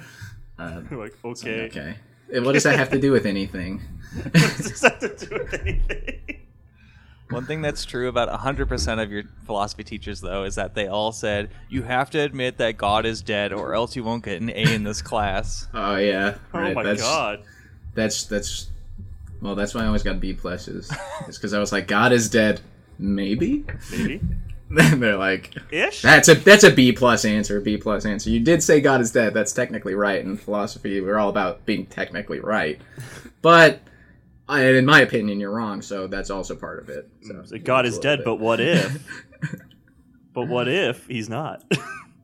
Are you going to ever cover that franchise? The God's Not Dead franchise? God is dead. Yeah, the God's Not Dead franchise. We might have to. Yeah, I guess we have to now. We have to. So, put it on the list, Tyler. So we can put it on the Google Doc. Lose more listeners in multiple ways. No, Hercules won't join won't be on. Yeah, Kevin Sorbo won't be on our podcast. What a bummer. I am heartbroken. We've already said that there's probably no way J.K. Rowling will be on here, but we also said we don't want don't want her, and then I also said Bill O'Reilly. Oh dang, Bill O'Reilly. The thing is, like, why about either of these people? These are like some shit people. I don't want Joe Rogan either. Let's add him to the list. Kevin Sorbo. I want Suzanne Collins. I want who was the woman who wrote Twilight? Stephanie Meyer. Yeah, thank you. I just didn't have it. No, I'm cutting this part out so whoever listens to this doesn't get mad at me. Since I'm such a twihard apparently, but I can't remember her name. Ugh, loser. I do know that she gets caught. Do you think we reached out to Suzanne Collins or Stephanie Meyer, they'd say yes to be on this show? Probably not. You should still do it. They're not really doing much these days. I think they might say yes. We have to have Suzanne Collins on for the host. Yes. The not Bong Joon-ho one, the other one. Yeah, I know exactly which one you're talking about. You never know. Maybe they'll just be like, yeah, that sounds like fun. Yeah, exactly. They might think it's really fun. Sounds good to me. I want to reach your audience of 5 people. Wow. Oh! 5 Camerons. It's 33, Cameron. It's like 49 now. Yeah, it's like 49. We're growing. We're growing like the slowest virus in all world history. I like it. And by the time we reach hundreds and then thousands, and then it becomes really scary because then we have influence and power. Yeah, and then what will you do with all that power? We need to at least get more influence than the Riddler, who is like an outsider terrorist. You gotta start your Twitch channel. Yeah, that's what we keep saying. We gotta do our. This is more just coming us talking about our own podcast now, but what about Matriculated? We haven't talked about that one yet. Because that one's weird as hell.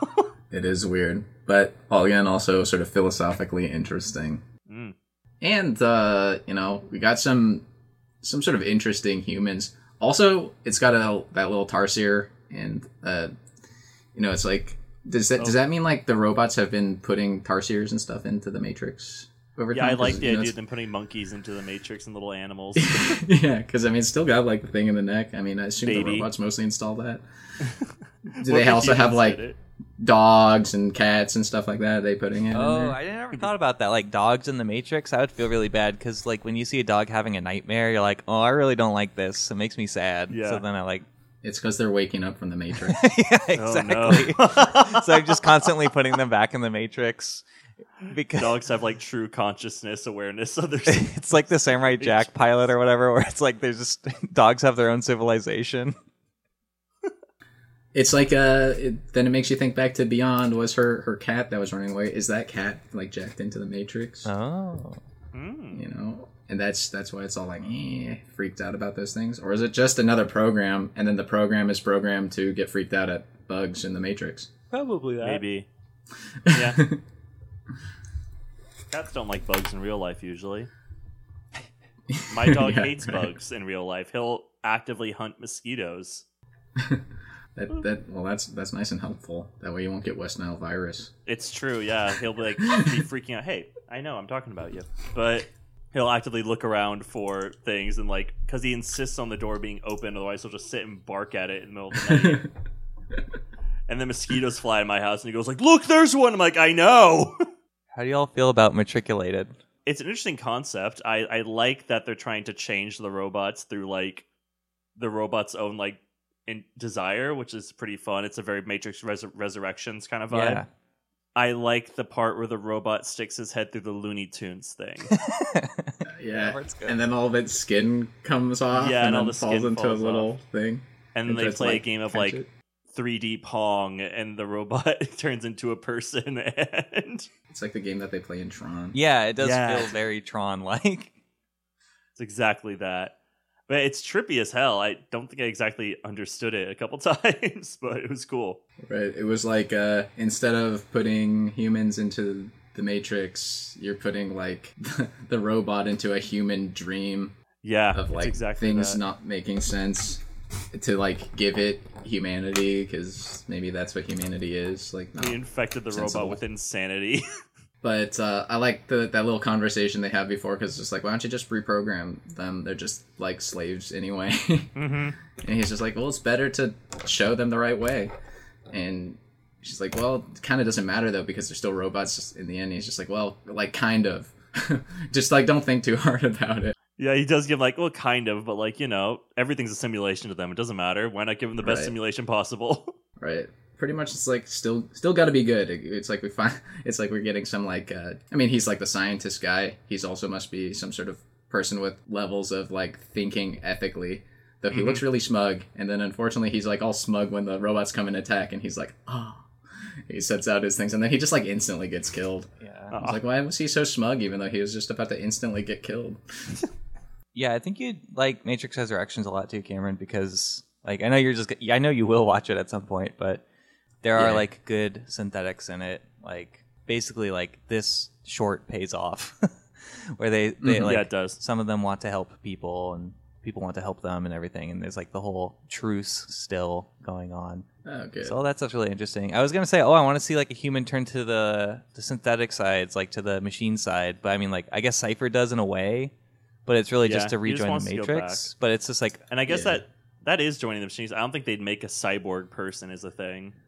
Well, right, and then there's like, I mean, back to the Second Renaissance. There's sort of like the mix. There's like the people who are protesting with the robots, you know, who all get shot down too.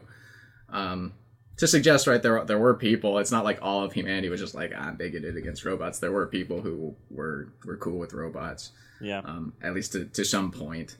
It doesn't really go past that to explain like what happened to them in the war or post anything. But you know, some people were out there being like, robots are, I guess, people too.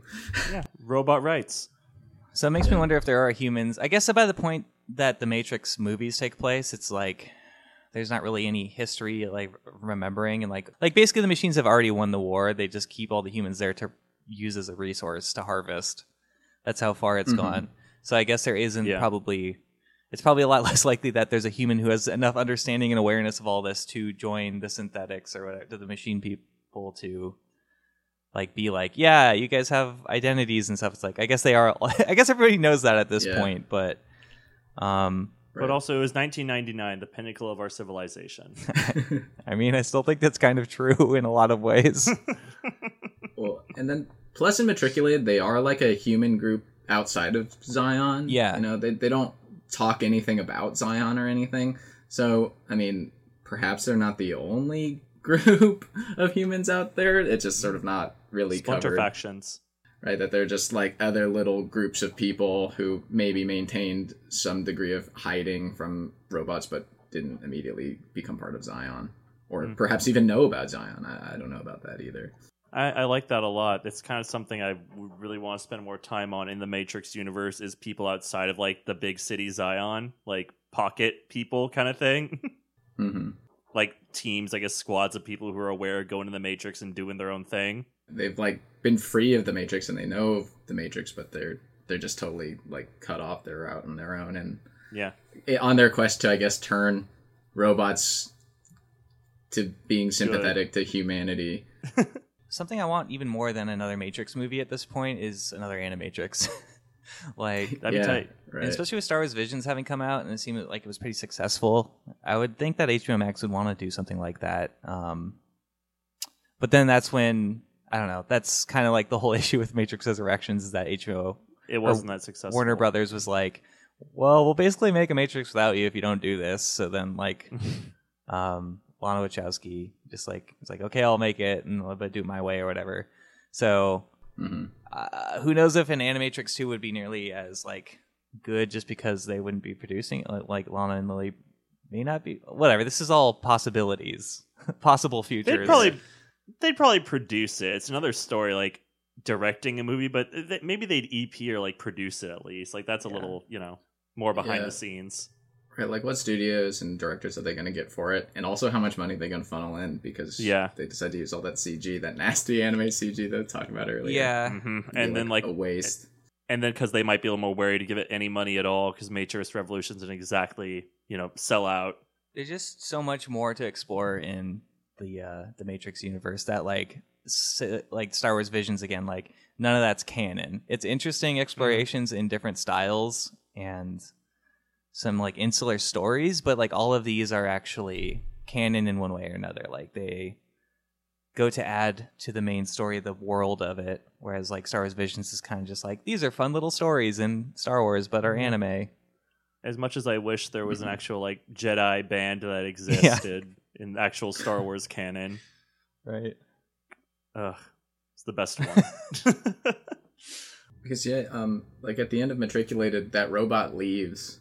You know, it's the only one who survives that whole massacre. Yeah. Right, and it is it's at least in love with the woman. Right, it's become sympathetic to humanity, and it's just like, I guess it just goes back to the big giant screen to Deus Ex Machina, and goes like, oh yeah, humans, they're like fine, and he goes, oh, reprogrammed.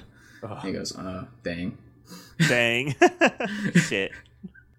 But also the designs of the robots in Matriculated, I think, are cool. They're like, they're weird slimy slug things, and they've got like the weird long hand. Yeah, I like that they like kind of flip things around to go into combat mode. Like they have runner mode and they have combat mode where they just like basically flip upside down. Yeah, it's a type we haven't seen before, and that's another, I guess in hindsight, complaint about like Revolutions, where it's just all a bunch of Sentinels attacking the city. It's like, it'd be cool, and like in the big drills, it's like it'd be cool if they had different types of machine weapons and stuff like they do in all of these shorts. Or at least like robots with different kind of like jobs. Yeah. Like, you know, we have the harvesters that are harvesting like human fetuses in like the big fields and stuff, and those look different, but like they're probably robots that do other things, and other than like the Sentinels, like they can't be the peak of combat. Yeah, right. And I mean, I think all the rules for when they were designing them on this was just like, don't make them look like humans. Yeah. But they're like, make it look all whatever you want, but just don't make them look like humans. And I like that too, because it's just like, why, you know, if the robots are making them, why would they make any of them look like humans? Yeah, which it's a great rule. Which makes like the ending even more effective in a way, because like I still believe that the runner, whatever, the robot is like, feels bad and it looks nothing like a human, you know? It's just like a sad bug thing. And it's just another great ending where it's the same thing with so many of the other ones, like the world record and everything, where it's just like, oh, I have this newfound knowledge, but I don't have enough power or ability to do anything with it, but I am aware of what's actually going on, at least. Right. Like I'm freedom, real freedom. Right. Because it's like, intellectual freedom. If the runner went to the Deus Ex Machina big baby face thing, it would just reprogram it, but it's just like looking out at the ocean at this point. And it's just like, I mean, it has the freedom of knowledge, but what does he do no with ability it now? to do anything with it, I guess, you know? Yeah. Of being the opposite of like an Agent Smith and antipathy towards people. of being now like, maybe harvesting people is morally problematic. Like, just as it was morally problematic for humans to enslave the robots. Yeah. Oh, always being reminded of like weird things, but there's that part in Second Renaissance when they're there, because to go to the point where they're like, they've enslaved robots, you know, they have them building like a big pyramid basically, which is itself already a little bit funny. But then they even have like robot slave drivers, you know, with there's like the ones that are pushing up the rocks up the slope, but there's like even like robots with like little whips. It's like, what's the point of making like a robot slave driver? Yeah, it's like, we need the robots to robot the robots. Do the your program to push it harder. up, but they have to say, they've got to go follow your program. They go, oh, I was thinking about not following my program. Well, they eventually don't.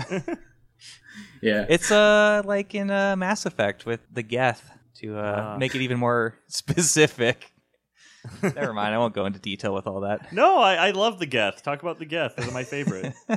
They just were made by the Quarians, who use them as like a labor force. They were just like smart robots that would do a lot of work for them. And then one day, and they're like, "What is a soul?" Yeah, one day eventually one just turned around and was like, "What is a soul?" And then like all the Quarians freaked out and started killing them all. So it's like the Geth didn't even commit like any war against their masters originally, or creators rather. Like they asked a simple question and then they all got murdered. So that's why the Geth are all like rogue out in the universe and stuff, because... And it's why I won't romance Tali. But yeah, it's a very similar thing where it's just like, oh, the human surrogate like enacted violence first against the things that they enslaved. So it gives you sympathy to the machines that are now doing the same thing to humanity. It's not good either. Yeah. But, you know, I guess the last one we have is Last Flight of the Osiris, which we talked about a little bit in the beginning, but it's the last one that's on the HBO Max Animatrix. Yeah, like we already said, it's very like of the time where it's like, oh, these graphics are incredible. But now it's like, it's not horrible, but it just doesn't feel as human as it would like to, you know? Yeah. Yeah. It looks better than it kind of... I hadn't seen it for like maybe a couple of years when I watched it the last time. Surprising, because I used to watch it like almost every year. But like it looked worse in my head than when I watched it. I was like, oh, actually, you know, it doesn't look as bad as I thought. But yeah, it doesn't. It definitely doesn't hold up. It's no Avatar. Is Avatar an Avatar at this point? Avatar is an Avatar of James Cameron. Oh. But when Avatar came out, I thought that this was like the Avatar of that time. I was like, oh, these are people. These are like humans. Yeah, right. I love looking back on stuff like that where I do have similar thoughts. I've been like I don't know, I'm going to point to a Heavy Rain. I was like, this is the most realistic anything has ever looked. And now it's ever. Terrifying. And now it's like ugly and like a absolute terror to look at. A bunch of homunculi. And, yeah, like literally like they look like homunculuses. I was like, yeah, they do. It's pretty bad looking. Man, I can't. But now you can follow it up with that Matrix like VR like game Epic thing. Games game where everything looks really good too now. Mm. I can't wait for Avatar 2 to like blow all of our minds. Yeah, it's just gonna look like Last Fight of the Osiris. Yeah, that's what's gonna happen, right? It's gonna blow our minds, and it'll be the best story ever told. It's be worth the 13-year wait. We'll watch Avatar 2, and I'll talk about the Avatar video game they keep on talking about releasing. Oh yeah, forgot about that. Yeah, this will be revolutionary as well. I doubt it.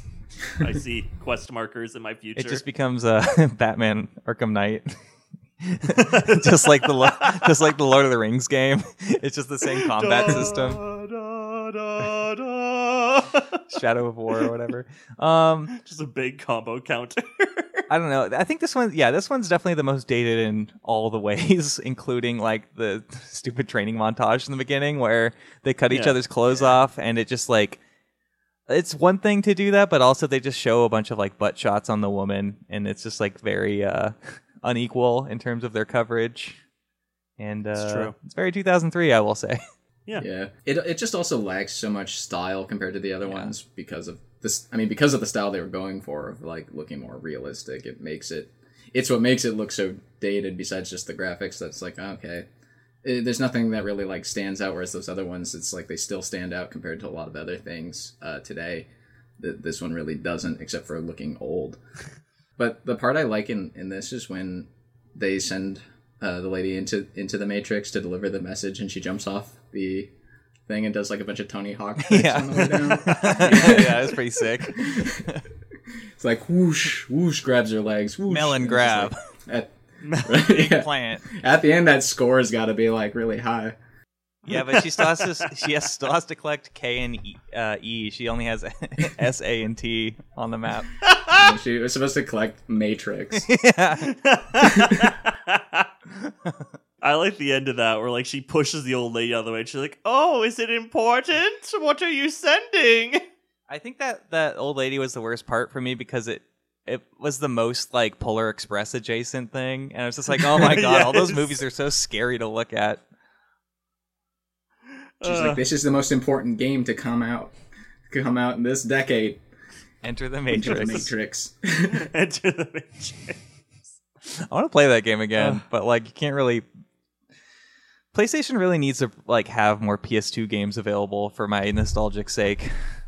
They really do. They need like the Xbox Game Pass for PlayStation. They keep on lauding that they're going to do that, but it sounds like it's going to be way more expensive than anything else. Because I definitely think They're just going to have it all buggy. Yeah, there's a lot of games that like I've been just playing more PS2 games lately, and I'm like, some of these just are legitimately still good. Like some of them are buggy as hell and not nearly as good as I remember, but then other ones are still like just as solid. Which ones? We'll save that for a later episode. Brilliant. Yeah, I don't know. Any last thoughts on Last Flight of the Osiris, Konnery? It capitalizes all my least favorite parts about the Matrix, so I didn't really like it that much. I think like I was thinking about what order do I like these, and it's really hard to figure out my order for like my top few, but it's easy to think of which one I like the least because it's definitely Last Flight of the Osiris or Final Flight of the Osiris. I thought that even when I thought the graphics were good, I was just like, yeah, but it's more like a real people, and I like cartoons. Yeah. This one doesn't feel like a cartoon. I kind of like it slightly more now than I did then. I had also seen of Final Fantasy: The Spirits Within in movie theaters, and I also didn't like that either.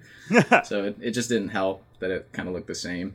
Kevin Michael Richardson voices the captain in that, and he's voices a lot of things, including Jolie Bindo in Knights of the Old Republic. Okay.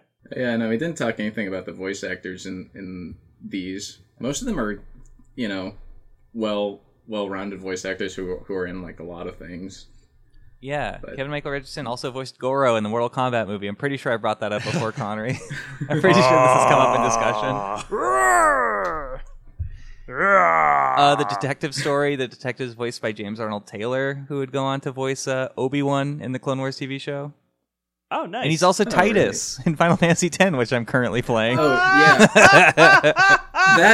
That I do remember reading was that I think it's the voice director for Final Fantasy X was the voice director for like all the things on the Animatrix. Oh, so they nice. used a lot of the same people from Final Fantasy X. Yeah. Cool. Carrie-Anne Moss and Keanu Reeves have little parts. And Yep. Yeah, like one sentence. John Get him in the studio for 5 Yeah, minutes. John DiMaggio, Bender himself, is in program. So is Phil Lamar, who is Samurai Jack, and the guy in Pulp Fiction who gets shot in the beginning. Oh, hey. Tasty Burger. He's in so many things. He's also in Futurama as Hermes. Yeah, he's Hermes, and Hermes' son. Yeah. He's also in Tech on Concrete, doing also the voice that sounds exactly like Hermes' son. Phil Lamar is in so many things in places you wouldn't notice. Like he's one of the aliens in Book of Boba Fett. Even he's just everywhere. But yeah, I guess we should rank these real quick because everybody loves that content. How would you rank these, Cameron? Well, I'm gonna put the Second Renaissance together instead of keeping it two different things. But I would probably put that as number one, though it's fighting for Kid Story, which I like second. Then World Record, then Beyond, then Detective Story, then Program, then Matriculated, and then Final Flight of the Osiris. Nice. I wish I didn't have to rank Matriculated so low because I like it a lot. Yeah, that's how I felt about it too. It's like, oh, this is good, but like other ones are just real. Like I like even more.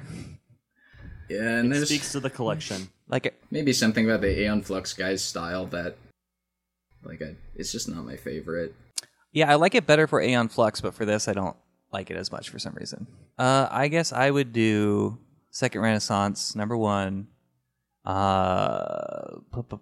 Beyond number two, World Record number three, Matriculated number four. I actually Detective Story is maybe number four. Matriculated number five, Program number six. Just because I don't know, it just doesn't have as much of an effect on me. I guess Too short. it's short and it's just kind of like, oh, all that was training. I'm like, okay, I don't know. I just don't like the training montages as much as all the other interesting things going on in the Matrix universe. That really It's got might the melt samurai my brain, sword though. clap. Yeah. Yeah. She It breaks it off. even though that sword has probably been folded 10,000 times. That's how strong she Yeah. is. And then Final Flight of the Osiris. Oh, Tom Kenny voices the operator in that, who is SpongeBob. Yeah. So that's cool. That's cool. So my number one is Program. I like that one a lot.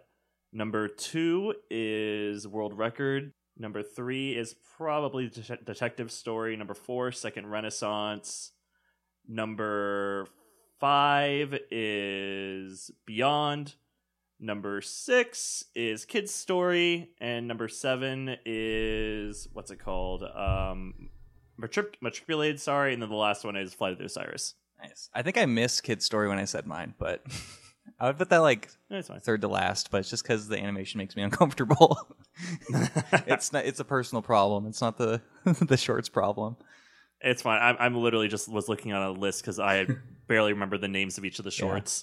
Your list tells me that, Konnery, you should really see Ninja Scroll and Red Lion. You'll probably like them both. Oh, nice. If Program and World Record were your two favorite. Mm-hmm. Especially if you like the looks of them. I do, yeah. Definitely, if Program's your number one, you'll like Ninja Scroll. Yeah. I'm definitely gonna check that Nice. out I'll look those up then. and report back. If you want to borrow it on DVD, I've got a DVD. Ooh. I need to borrow your book, Sirens of Titan. Gotta borrow a bunch of comics. Gotta grab another giant bucket of comics. Yeah, I know, right? I should do that at my my local comic book store. I'll take the bucket of comics, please. Just a random bucket of comics. It's like I used to lend them to Tyler and some of my other friends too, and just like a big old brown bag, just like full of books, because it'd just be like, here, read these for like a year. Bring them back. I think you gave me like a year. You gave me like the first 10 volumes of Invincible or something in high school. And I was just like reading the whole thing. It's like, check it out. Like, why stop at the second one? If you don't like, I mean, if you like the second one, then you'll like the third one. If you like the third one, you like the fourth one. Then you just take them all. I've read them a few times. You go ahead. Yeah, I always give people, when I lend out Invincible Volume 1, 2, and 3, because if they're not hooked by 3 to me, then they are not going to be interested, really. Right, and it's like you need to read past Volume 1. Yeah, you really do. Like, Volume 1's like the start, and then like shit gets real in 3. Yeah. It's good But stuff. I was surprised with the show, because it's like it gets right into it. Yeah. It really does. Oh, I almost forgot about the Invincible show already. I really liked it. I gotta watch. Yeah. Oh, I'm glad. I never knew you even watched it, Tyler. Oh, really? I thought Yeah, you never told me. Oh. Yeah, it's good. Yay. Yeah, it was the last time I was on here that Konnery said to watch it, and I was like, oh yeah, I was meaning to watch it. And then I watched like the whole series in like the next 2 days or something, and I messaged Konnery on Facebook being like, that was a really good recommendation. I really liked it. Yeah, I watched it. I watched it in like 3 days too, I think. Yeah, and I normally don't do that, so that's how it goes to show how much I liked it. They had some scenes especially the last fight with Omni-Man, where I was like, he does a lot of shit to Mark in the comic, but when he holds him out in front of the train and like smashes him against bars, I'm like, that's really irredeemable shit there. That's really terrible bad stuff, but also really cool. Yeah, it was really cool and horrifying. And it looked really good. Mm-hmm. Do we have any final notes on the Animatrix before we head out for the day? To echo when I was reading about the boys Diabolical, they were just saying about how they had seen the Animatrix when it came out, and then they were like, "Oh, everyone's gonna do like an Animatrix after this," and they were like, and then nothing happened. That's exactly how I feel. That's my sum up of the Animatrix. Is like, how come a lot of different groups didn't decide that they were gonna do an Animatrix, where you actually make a lot of anime and cartoons look really good. Yeah, and they're cowards. Yeah, well, but now when people are like, oh yeah, you can watch anime and cartoons if you're an adult, right? Yeah, now it's okay, especially if it's bloody. Like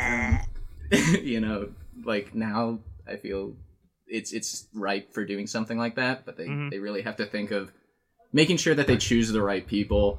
Otherwise, it has a strong tendency to just be like totally like that. I don't know. Did you see that other robots anthology thing on Netflix? Jacob's recommended it to me before, but I've never. Love, Death, and Robots.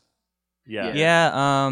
I saw a few episodes. I've heard people in person say like, "Oh, I love that show," and I'm like, I've seen parts of the first, like, because it's an anthology, so I feel like it's fair to actually rate it this way. But yeah, there's a lot that are just feel like exploitative and stupid more than thoughtful in any way, which I think sucks. Like, so people were bringing it up to me being like, Cameron, you're always talking about the Animatrix, right? Like, this is like the Animatrix. And then I'm like, no, let's check it out. And it's like, this is not the Animatrix. This is like totally missing the point of the Animatrix. Yeah.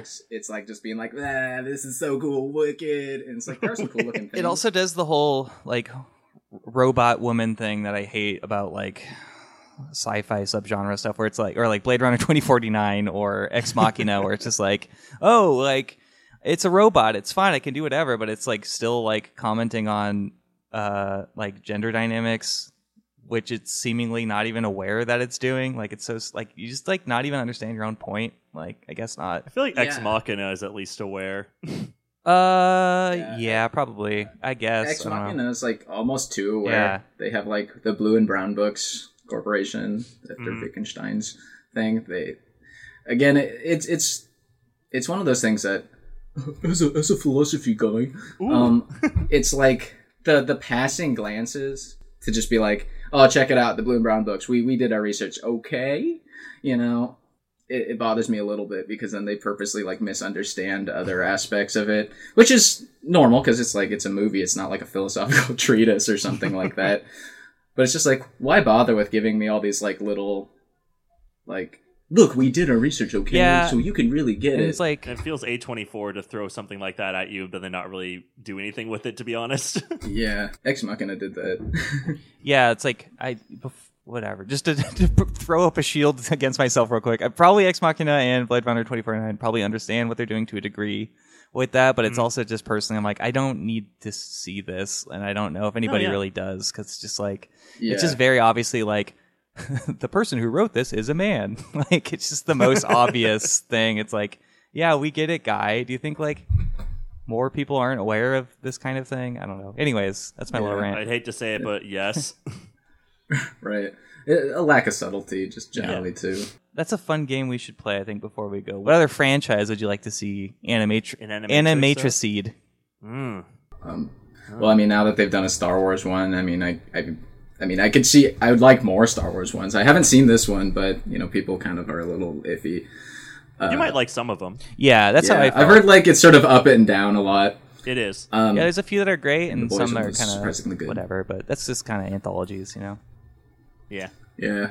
Because, I mean, otherwise, like, Lord of the Rings would be a cool one, even though I've, like, never really been a super Lord of the Rings person, but just, the wealth of stuff that's in there. That would be great. Makes it seem like it would have a lot of really cool stuff that you could show. They're actually... Cool battles and things like that, too. You stole mine, Cameron. I was going to say that, too. They're making a Lord of the Rings anime that's coming out next year, I think. Oh, shit. Nice. Movie about, like, the Rohirrim, like the older wars of Rohan and stuff. I'm like, wow, like we're getting to this point with franchise stuff where they're doing an anime movie on Lord of the Rings. I'm like, wait, why am I complaining? I'll probably enjoy this. Complain about that. That's cool. Yeah. What about you, Konnery? I don't know why, but King Kong popped into my head, and I'm kind of thinking it's actually cool. Skull Island. Not Skull Island, like maybe like just King Kong in general, like the world of Skull Island and like New York City and stuff, like maybe monsters invading New York kind of thing. Hey, maybe I'll widen the net. Godzilla. That might be fun. Yeah, I totally agree with that. I think it'd be nice to have like more smaller Godzilla shorts and battles and stuff. Kind of like, I don't know if you've read any of the Godzilla comics, they're also pretty up and down. Yeah. If they could choose some of like the really good ones and make like just short animated movies of that. There's really like it. There's that Godzilla anime trilogy which I'd love to cover on here at some point, but that's very like very serious and long. Oh, that's the space one, right? Yes. And then there's also Godzilla Singular Point, which came out last year, which has to do a lot with the interdimensional stuff, and there are too many CG creatures in it, but I liked it a lot. And but it's also like 6 hours long, so I love some Godzilla shorts in anime. Yeah. Tyler, what is yours? What's yours? Oh man. Oh, I was just thinking like it's probably too basic, and it already is an anime, but like Pokemon. You know, they kind of did that. Really? Oh, did they? Yeah. They kind of did like the Master Trainer series where they followed like different trainers and like not different styles, I'd say. You could probably give it with Pokemon, doing different styles. That's cool. What's some other big franchise? Pirates of the Caribbean. Ooh. Yeah, I mean, I just think that it's just a good thing that works with like a lot of big franchises that you could just, give an opportunity to do a lot of like smaller things within anything that does a lot of world building anyway. Or exists in a bigger world. Even talk of Blade Runner. I don't know if you saw the Blade Runner anime thing that went along with 2049. Yeah, I saw when it came out. But, Didn't Peter Chung do one of them? The Aeon Flux guy? Or am I wrong? That I don't remember. I just remember that it looked good. Yeah, it was. And I was like, this is cool, and it got me hyped for the movie. And then I saw the movie, and I was. Same to all of those things. Apparently, there's a new Blade Runner show on HBO Max as well called Black Lotus that I want to check out, but it doesn't look too promising. But maybe I don't want to be a downer right away. But it looks like more Last Flight of the Osiris kind of thing. Oh, no stars. I guess that's my cop out. Pokemon. Gotta catch them all in every style possible. Yeah. In many different ways, in many different styles, from many different directors. But a huge budget. And a huge budget. Pikachu looking or at least up. Better than like the minimum wage anime budgets that they have people doing. I'd rather do... That forces them to do the nasty CG. I'd rather do either Donkey Kong Country or Crash Bandicoot. Ooh. Do those as anime miniseries. The Donkey Kong TV show, that one, the Crystal Coconut one. Yeah. You know what I've been thinking about lately? Why don't they have a Donkey Kong versus Crash Bandicoot movie? Maybe because they're two very different franchises from different companies. They're very similar in a lot of ways. Okay, anyways, let's get out of here. You're kind of right about that. Leave. Oh, okay. So abrupt. I think we've said everything that we can within a 2-hour span about this movie and more, I guess. Cameron Takeda of Bill and Ted's Excellent Adventure fame. Do you have anything to plug before we go? Nothing really to plug. My usual plug: read more comics. I'm always just plugging in the idea. Go to your local comic book shop and buy comics. Hell yeah. Or even order them online. Pre-order them. Don't steal them. Yeah, I want people to keep. I really want people to keep making comics, especially if you're going to be buying some manga. Buy some manga. Support those creators. Support the idea that people should publish more things with good translations instead of those shite scanlations. That's my plug. Yeah. Like, I'm not just being an anti-pirate or whatever. I just mean like it'll help us all. I agree. Really. I totally missed my opportunity to say they should make a anime series on To Kill a Mockingbird. It's just Phoenix Wright. Yeah, cool. Objection. His left hand is bandaged. How did that happen? This man's drinking a lot of Coca-Cola. I call Boo Radley to the stand. Konnery, what do you have to plug? If you enjoy the sound of my voice and also enjoy tabletop role-playing games, you'll probably enjoy Starship Impala. It's an actual play role-playing game podcast where me and 4 other amazing friends play the Starfinder game. You can find us on the SoundCloud thing, or you can find us on the Apple Podcast app. Tyler, what do you have to plug? Follow me on Instagram at TinyVice. Follow us at Friendchise Pod on Instagram, Facebook, Twitter, TikTok. Email us at thefranchisepodcast@gmail.com for any questions, comments, compliments, concerns, credits. Insults. It's not start with a C, Cameron. Crap talking. There you go. Crap talking. There you go. Please give us 5 stars on the Apple Podcast app. It'll help us to grow the show and get more listeners so more people can listen to us talk about cool things, and because we're cool people and you're cool for listening to us. Yeah, don't request more cartoons though. Yeah, demand things from us and we'll probably cover them because we've just been mostly just choosing things of our own volition. Yeah, pretty much. We haven't do it with no rhyme or reason. Yes, or reason or rhyme. Sometimes it's a big release, or reason or rhyme. So thank you, everybody, for listening. Thank you to Grayson Hansen for our artwork and Nick Vaverka for our music. And until next time, your flesh is a relic. I'm your vessel. Hand over your flesh and a new world awaits you. We demand it. I don't know. I guess that's what one of the robots say. I like that a lot. Reach the Zion Archive. Reality really can be a scary thing, can it? That's what the principal says at the funeral of Ammo Kid. Yikes. But he's in a better place now. That's for sure. Bye. All right, goodbye, everyone. Goodbye.